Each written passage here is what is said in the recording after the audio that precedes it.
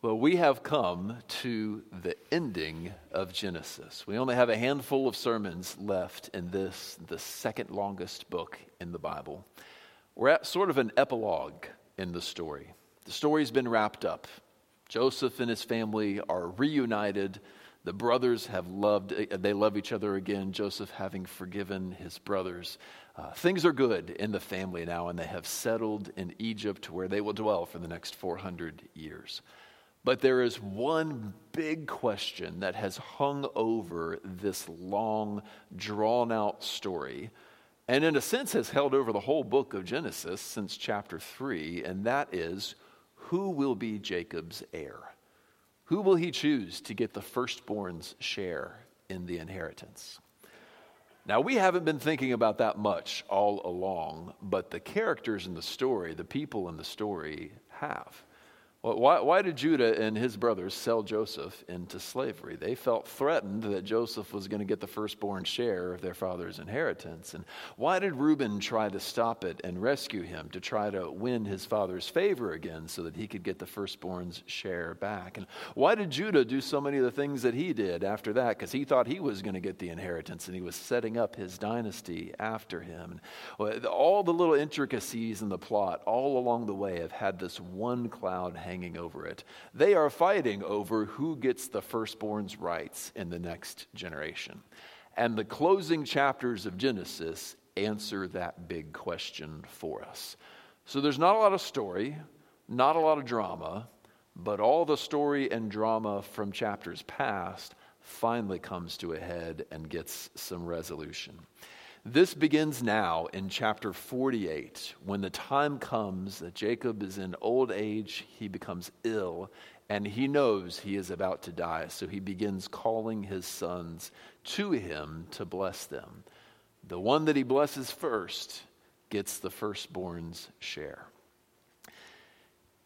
As he does so, we learn a lot about ourselves. These are the 12 tribes of Israel, the people of God, and we learn a lot about them in this process. And we, the people of God now, God's chosen people, the new Israel, in some ways you could say, we learn a lot about ourselves as we watch Jacob bless these 12 tribes. Today we wonder who's going to get the firstborn's share. And the setup so far works like this. Jacob has 12 sons. The firstborn was Reuben, and so by default he would get the firstborn's share. But when Reuben came of age, he reached for it early. He said, I want to be head of the family now. And the way that he did this was by going into the tent of his father's wife, who was not his mother, and raping her. A way of not only violating her, but saying, what was dad's is now mine. I'm taking over. And Jacob, the dad, heard about this, but we don't know how he reacted, and it's just been hanging over the whole time. Is he going to lose out on the firstborn share because of the despicable thing that he did? Well, if he does, next in line are Simeon and Levi, who are not twins, but they kind of behave together as if they were twins. And they also did something that really displeased their father. That was really wicked. When their sister was kidnapped by a prince of a neighboring city, they went out to rescue her, as was good. They went and rescued their sister. But along the way, they killed every man in the city. And then they plundered the city, took all of the goods. And then they kidnapped all of the wives and children of the city and took them as their own. This, of course, gave their family a reputation for being barbarians in the area because it was a barbaric act. And so they lowered the reputation of that family there, and Jacob was displeased with them. So the first three have all done things that really displeased their father.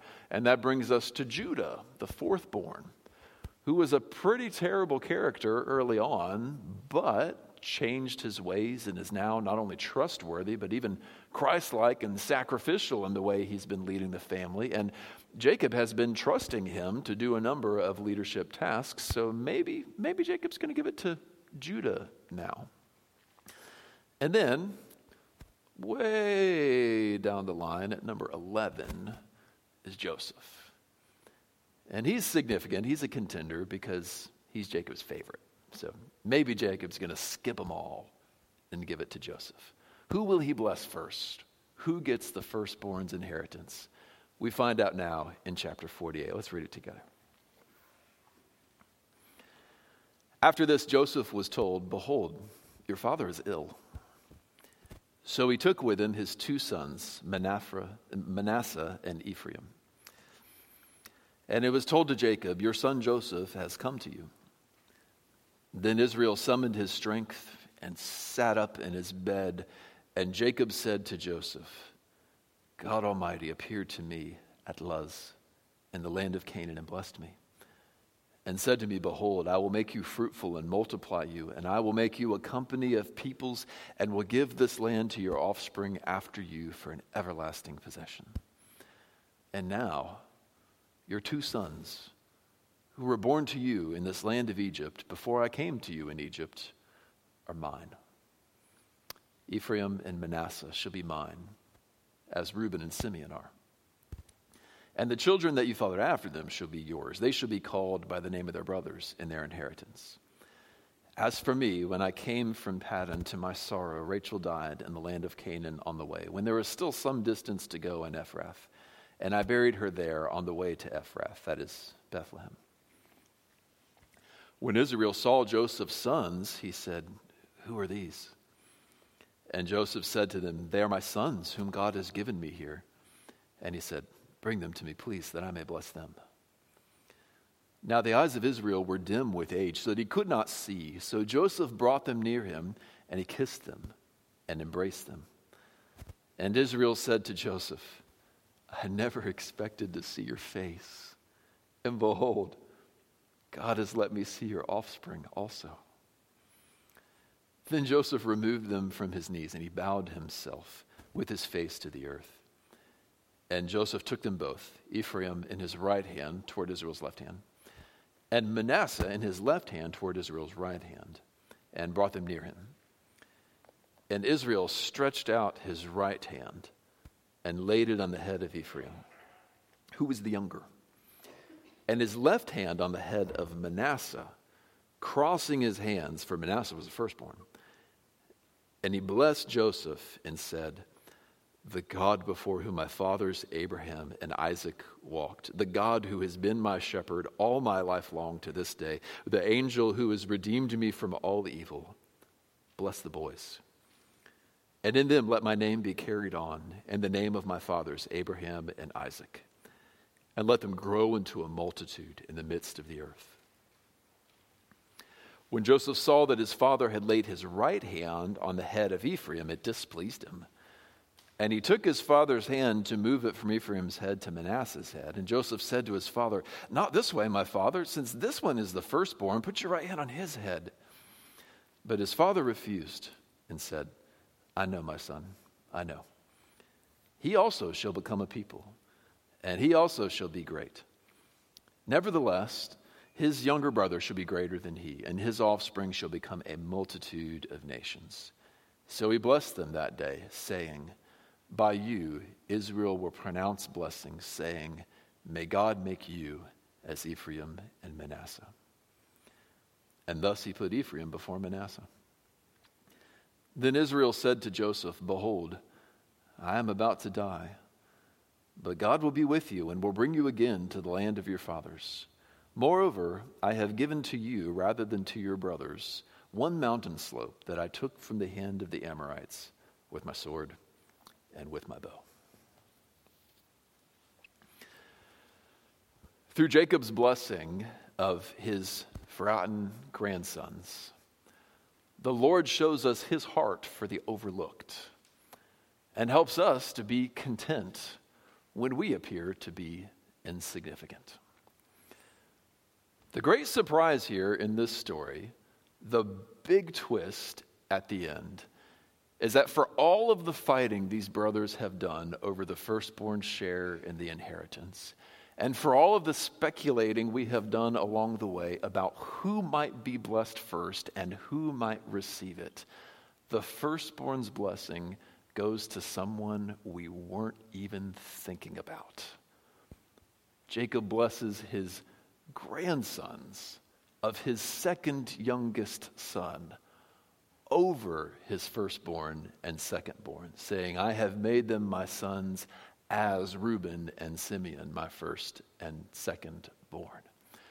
And what's more than that, he blesses the second-born grandson over the firstborn grandson. So not only are we looking at someone we didn't even expect would win out in this contest, but even among the two of them, the one who was least likely. And so it is a clear picture of God's love for finding the overlooked, finding the ones we have forgotten about, and blessing them. So even the parts of stories like this that feel out of place in modern life have deep meaning for modern life. We haven't been thinking about succession very much as we have walked through this. We don't think about first heirs very much in that way.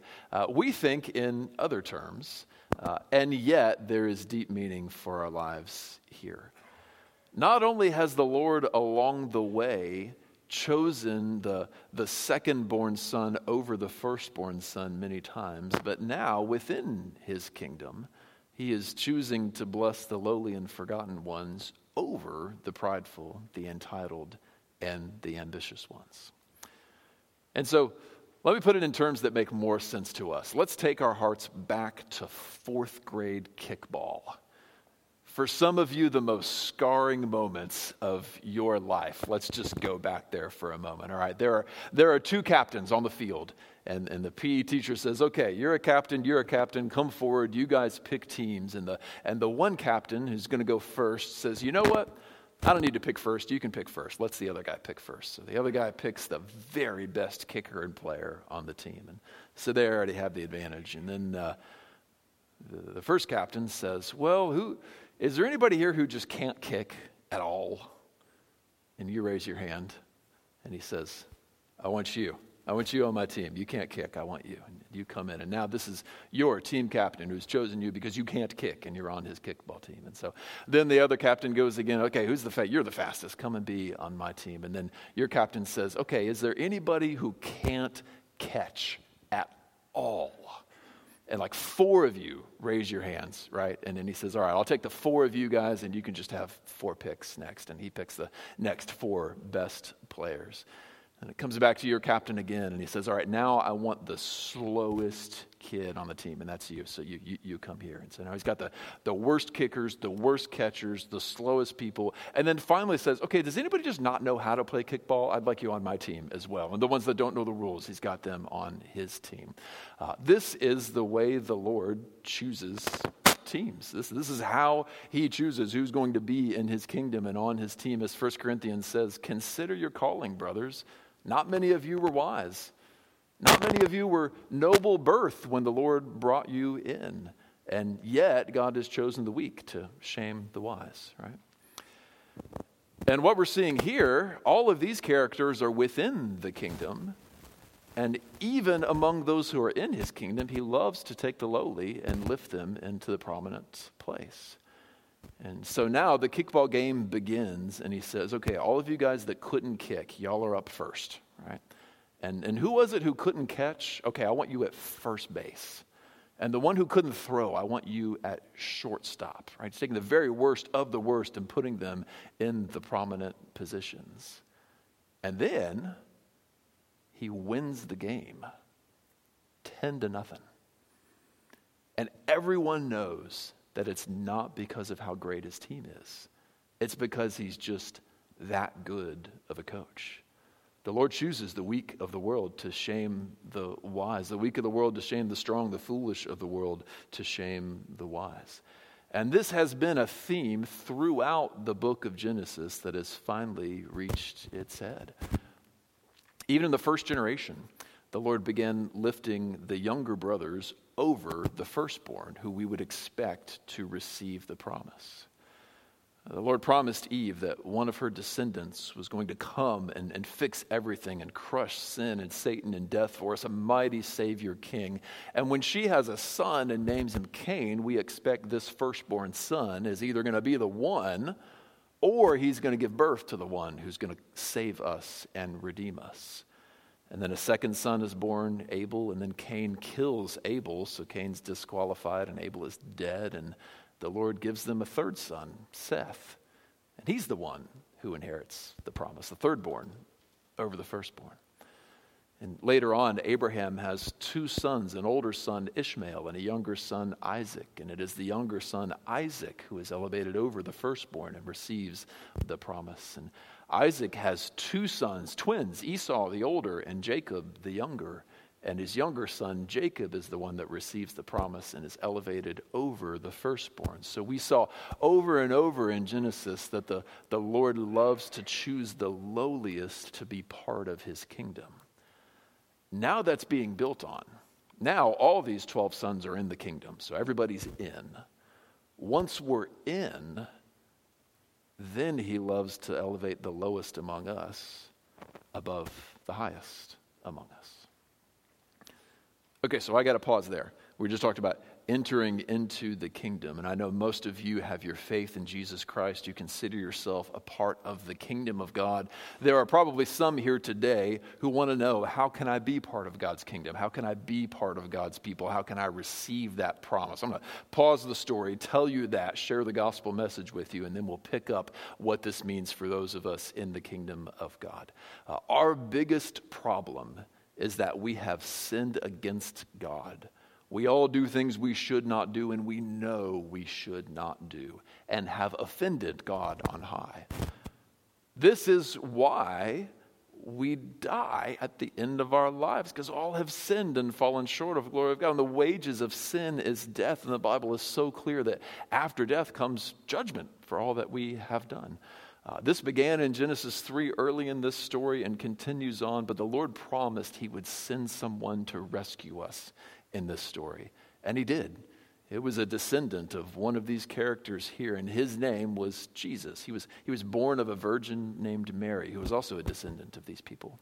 And he lived and taught with authority. He would open up his mouth and preach, and everybody was dialed in because he had authority and truth when he preached. And he would heal people with authority and power and show that he had authority over the truth, and he had authority over our suffering and over sin and all the problems in the world. And then, as that great one who has power over sin and over death and over truth, he willingly went to a cross where he died an excruciating criminal's death, though he was sinless himself. And the wage of sin is death, but here is Jesus, God made man, who never sinned, and he willingly died. And what that does for us then is, if we are willing to look to him and trust him, that death for his sinless life pays for our sin. He didn't have any sin to pay for, so it pays for our sin. And what he did next was he rose from the dead. And if we will trust him, that resurrection from the dead guarantees us eternal life forever and makes us part of his kingdom. To receive all of those blessings, forgiveness for your sins, eternal life in his kingdom with him when he comes, and so much more in him, you just need to receive him in faith. Look to this Jesus and say, you are the one who can rescue me. I trust you. If you're willing to look to him in faith like that, well, the next step, the first thing to do as one of the people in his kingdom is be baptized in his name. Come talk to me or Paul or one of us about that. We'll get you right up there in front of everybody and show everyone what the Lord has done in your life. We're actually about to do this soon for somebody else, and I can't wait. Once you're in this kingdom, then we're ready to hear what this particular text says to us. For those of us inside, that same principle of the Lord loving to elevate the lowly, loving to choose the overlooked, still applies. Even here in the church, those of us that are lower are lovely to him. And he says, I love to elevate you and lift you up. I love to choose the unlikely ones and put them in positions of prominence. Either the last guy that you would ever expect to be leading the church leads the church and does it well, or someone that we just overlooked when he comes back, he puts them in a high spot in the kingdom. He says, of all the sons I could have chosen for this, I reached down and chose the second-born grandson, the 11th born son. The overlooked ones are the ones that he loves to choose for things like this. He does this over and over in the scriptures. When it comes time to rescue the nation of Israel from slavery in Egypt, he chooses a man named Moses. He appears to him in a burning bush. And he says, Moses, take off your sandals. This place is holy ground.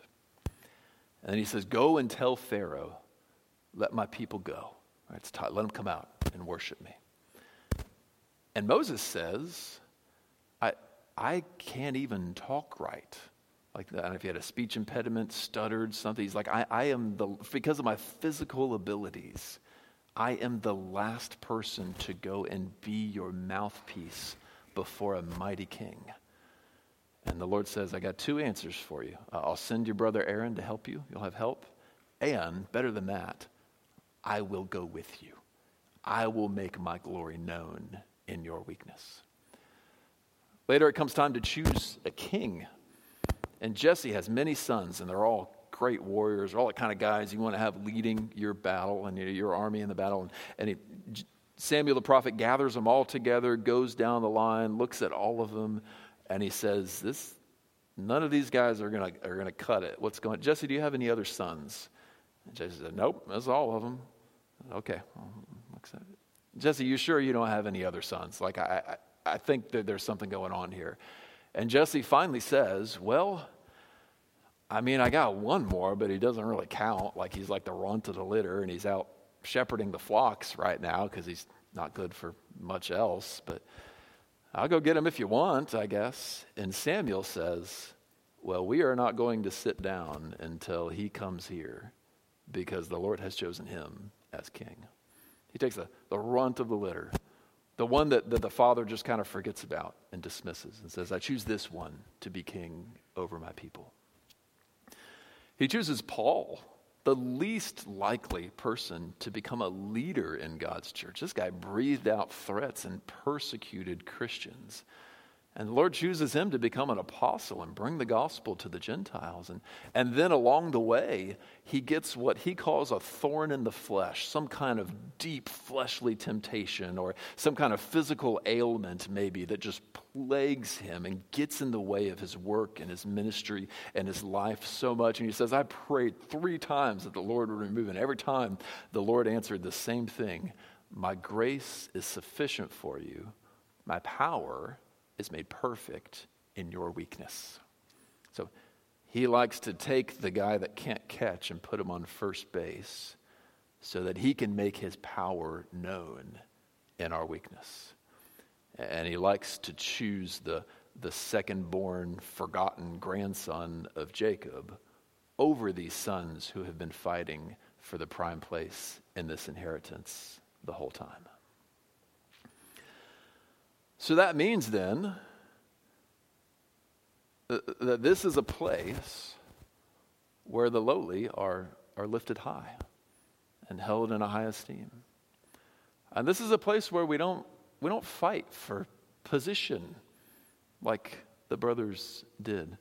It means that to be great in the kingdom of God, the way of Reuben and the way of Simeon and the way of Levi isn't going to cut it. All right, leading like Reuben and reaching out to grab what is yours, no matter the harm that you do to others or the way that you might be dishonoring those who are leading for you, just grabbing, and I want this. The way of Reuben doesn't make you great in the kingdom of God. The way of Simeon and Levi, we will roast our enemies in vengeance. It does not make you great in the kingdom of God. No, to be great in the kingdom of God, you have to be content to appear insignificant today.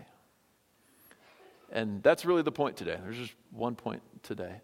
To be great in the kingdom of God tomorrow, be content to appear insignificant today.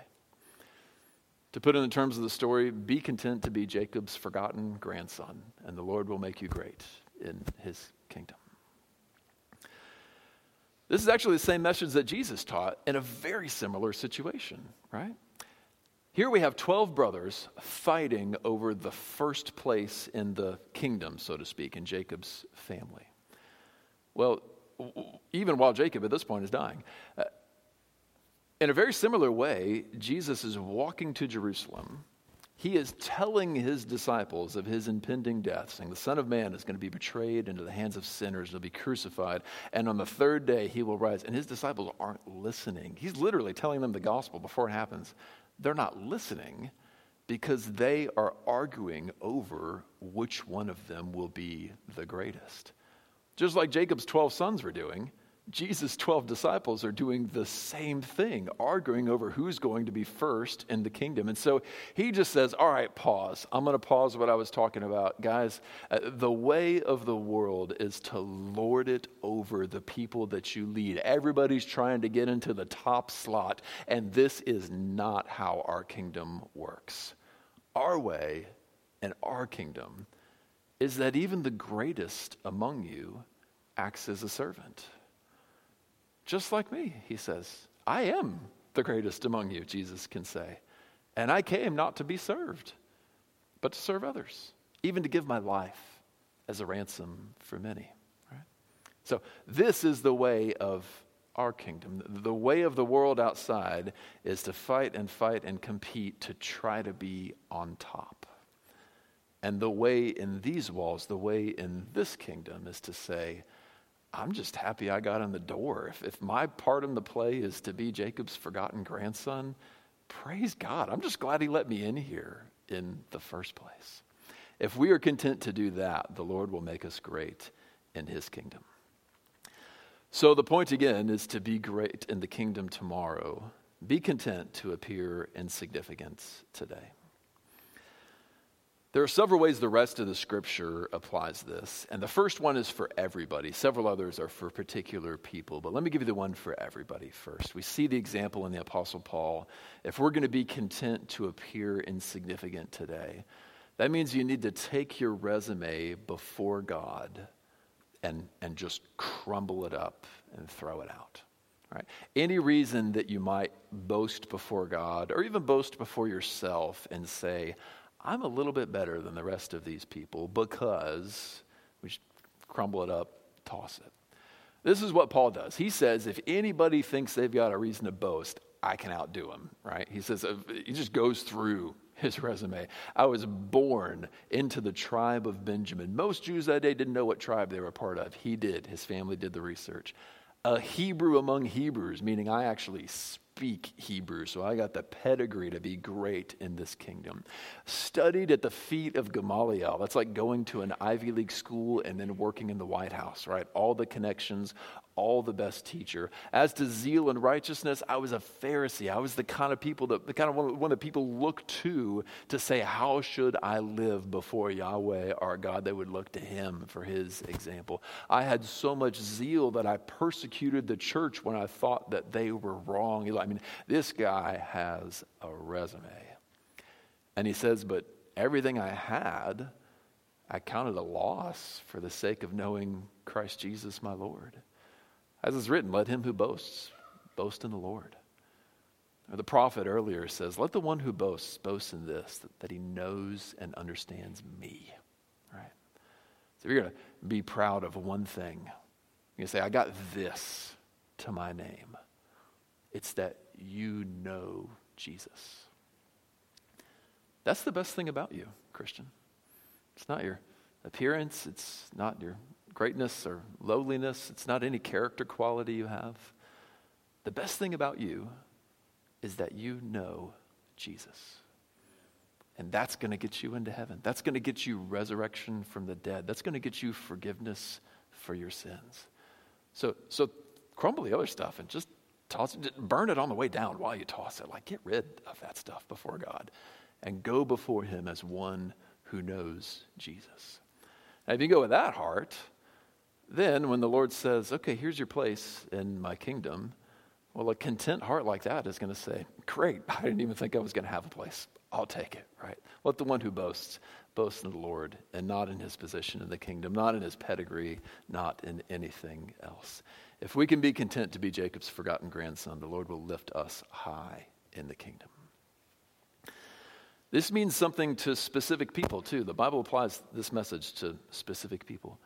It applies it to those of us who are serving in church. Many of us just have, what you might think of as non-glorious service roles. Not really leadership position, but we do something with our hands, right? We serve in the nursery and hold babies while they cry and sit up. We serve coffee in the morning or hand out bulletins or nothing that we're going to get a great award for doing. Or we just do it. We serve because we love to serve.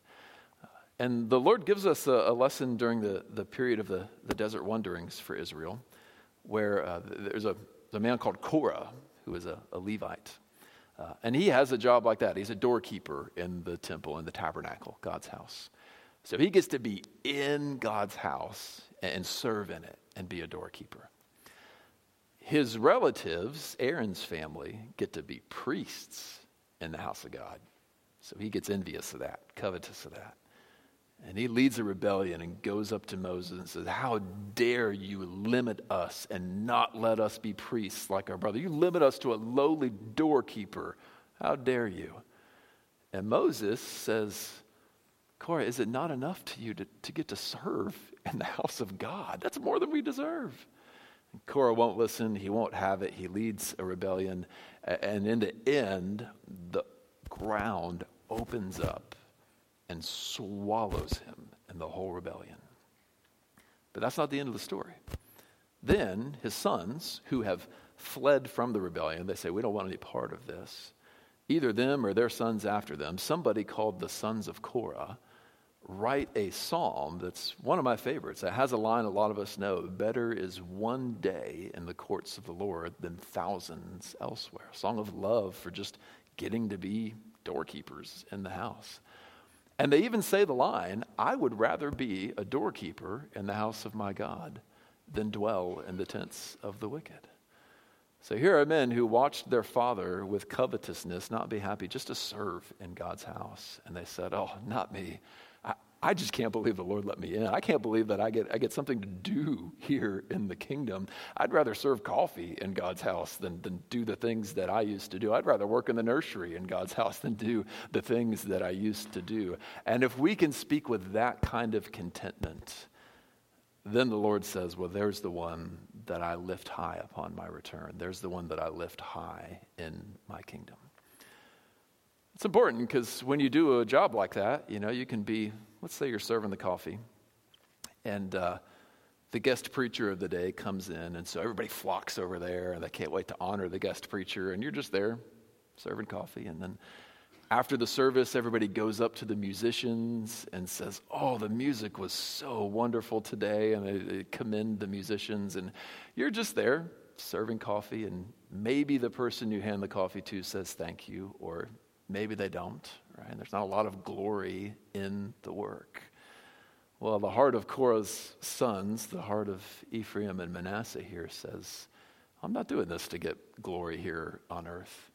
I know what I do is not insignificant, but I'm content for it to appear insignificant for a little while, knowing that the Lord will come and the Lord will make me great. So that's what it means for those of us that are serving here in the church. The Bible applies it very particularly to ladies as well. I'd say probably these words for any teenage or adult woman in the church who is a believer. 1 Peter 3 and 1 Timothy 2 give really similar advice to women. And the advice is, don't let your adorning be in clothes stuff, braided hair in that day, fancy earrings, fancy dress. And in every era, if you want to appear to be a powerful woman, there's a way to dress and handle yourself, right? Today it's that power pantsuit and that posture and the boss babe look that they're all going for, right? If you want to appear to be a great woman in the world, there's a way to dress to show people, look how powerful I am. Look how beautiful I am. And the Lord says, well, the suit isn't bad and the nice hair isn't bad. You can braid your hair if you want to, but don't let that be your adorning.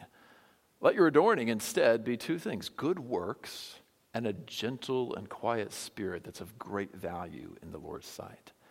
That to him is like a robe made out of fine gold. Right? When he sees the good works that women do, serving the poor, serving children, serving in the church, giving to good causes, loving their husbands, caring for their own children, all of this quiet, often behind the scenes work that women are doing, that no one in the world is lauding them for, no one is lifting them up for in the world. The Lord says, that's a gold robe in my eyes. Those are gold earrings in my eyes. That is precious and of great value to me. This means something for a mom who is changing a diaper yet again and says, does anyone see that I'm doing this at 2 a.m. in the privacy of my own home, night after night after night? Does anyone see all that applesauce I shoveled into my child's mouth? Does anybody see all this stuff that I am doing? And the Lord says, good works and a quiet and gentle spirit are precious in my sight.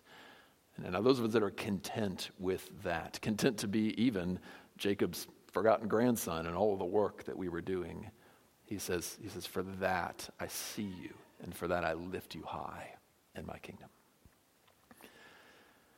Now, at the end of the day, somebody has got to teach in the church, and somebody's got to lead the thing. And it becomes difficult to apply this principle when you're called upon to lead, right? Okay, what about, I wasn't seeking leadership or teaching. I didn't want the glory of that, but it kind of came and found me, and somebody's got to do this, and I'm willing to serve and to do it. For those of us who teach Sunday school, teach children, for those of us who lead in the church, for me as pastor, if we wind up appointing co-pastors alongside of me, well, what does this mean for us to lead and yet at the same time be content to be the forgotten grandson? How do you do the two at once? Well, the Bible speaks very plainly and particularly to that. In Acts 20, Paul is speaking to the elders at Ephesus, and he's about to leave them forever. He'll never see them again. And he says, make a careful watch on yourselves, all of you. Watch yourselves, because the fierce wolves are going to rise up to devour the flock from among you. All right, so these are like the good guys, the guys installed as pastor elders in Ephesus. And he says, some of you are going to be false teachers. Watch yourselves. Now that will put fear in you, right? Like some of us, some of the good guys are going to go astray and turn into wolves and devour the flock. And if we've been watching the news or the documentaries, we know that happens in the church. How do we avoid that? How do we not let that happen? Well, one is to watch yourself, like Paul says, but how do you do that? Well, later he writes to Timothy, who is in Ephesus. So he's writing a letter that's going to go to the same place. And in chapter 6 of 1 Timothy, he basically says, it happened, right? Some among the church, some teachers in the church have swerved away from the faith and wandered into destructive heresies. He says it in chapter 1 and then really nails it in chapter 6 in the end as well. And he says what happened was, on one hand, they became puffed up in mind. They knew the truth, and that knowledge puffed them up. And on the other hand, they imagined that godliness was a means of gain. They realized they can get rich teaching this stuff.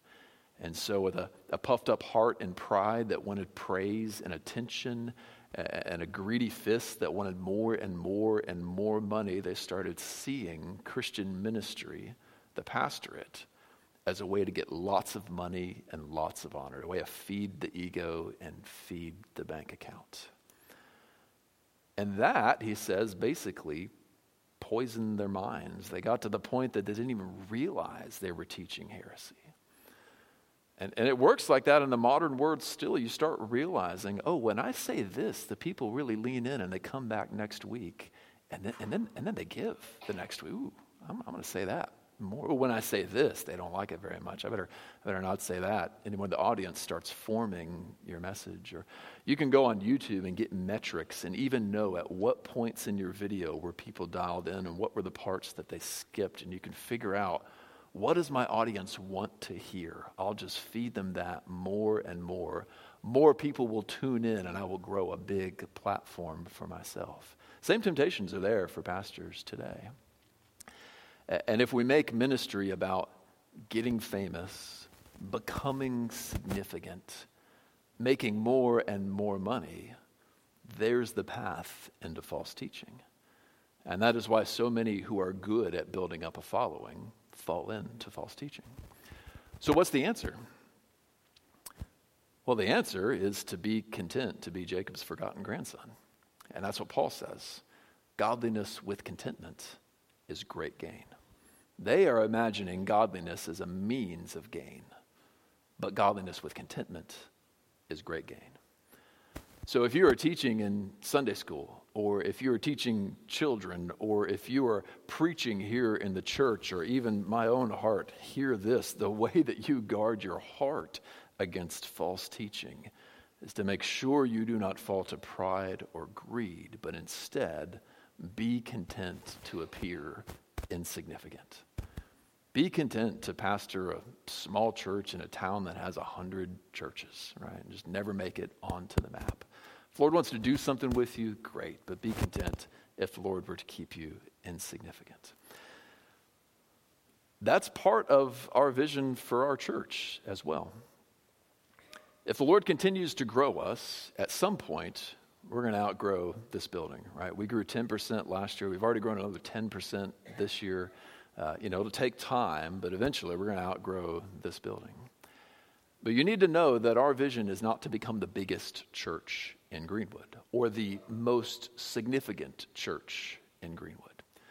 No, Greenwood already has plenty of big churches. It has actually, do you know, we have 98 evangelical churches just in Greenwood. Never mind those of you that live in Franklin and Whiteland and Indy and everywhere else, right? So plenty of churches here. But what if instead we can be content to, grow to 200-300 and then just start sending out people and stay a small size forever, but send this group out to this struggling church across town, and now there's another healthy church out there. Send 10 families to a city on the other side of the world to all find jobs there and start a church there and bring the gospel to somewhere where it is not. What if we have that kind of a global impact for the Great Commission by being content to stay small ourselves? That's part of why we've moved from a fill and build vision to a fill and send vision, right? The Lord likes to take the lowest people and put them high. We want to get rid of our best people, right? We want to send them to the other side of the world and let them have a great impact for the gospel. To do that, we're going to have to be content being a small-ish church that isn't really on the map in Greenwood. But the reward for that is the reward of Ephraim, content to be Jacob's forgotten grandson, but lifted high over all of them. So I say to you, church, in closing, the very thing that Jacob says of Israel: may God make you like Manasseh and Ephraim. Let's pray together.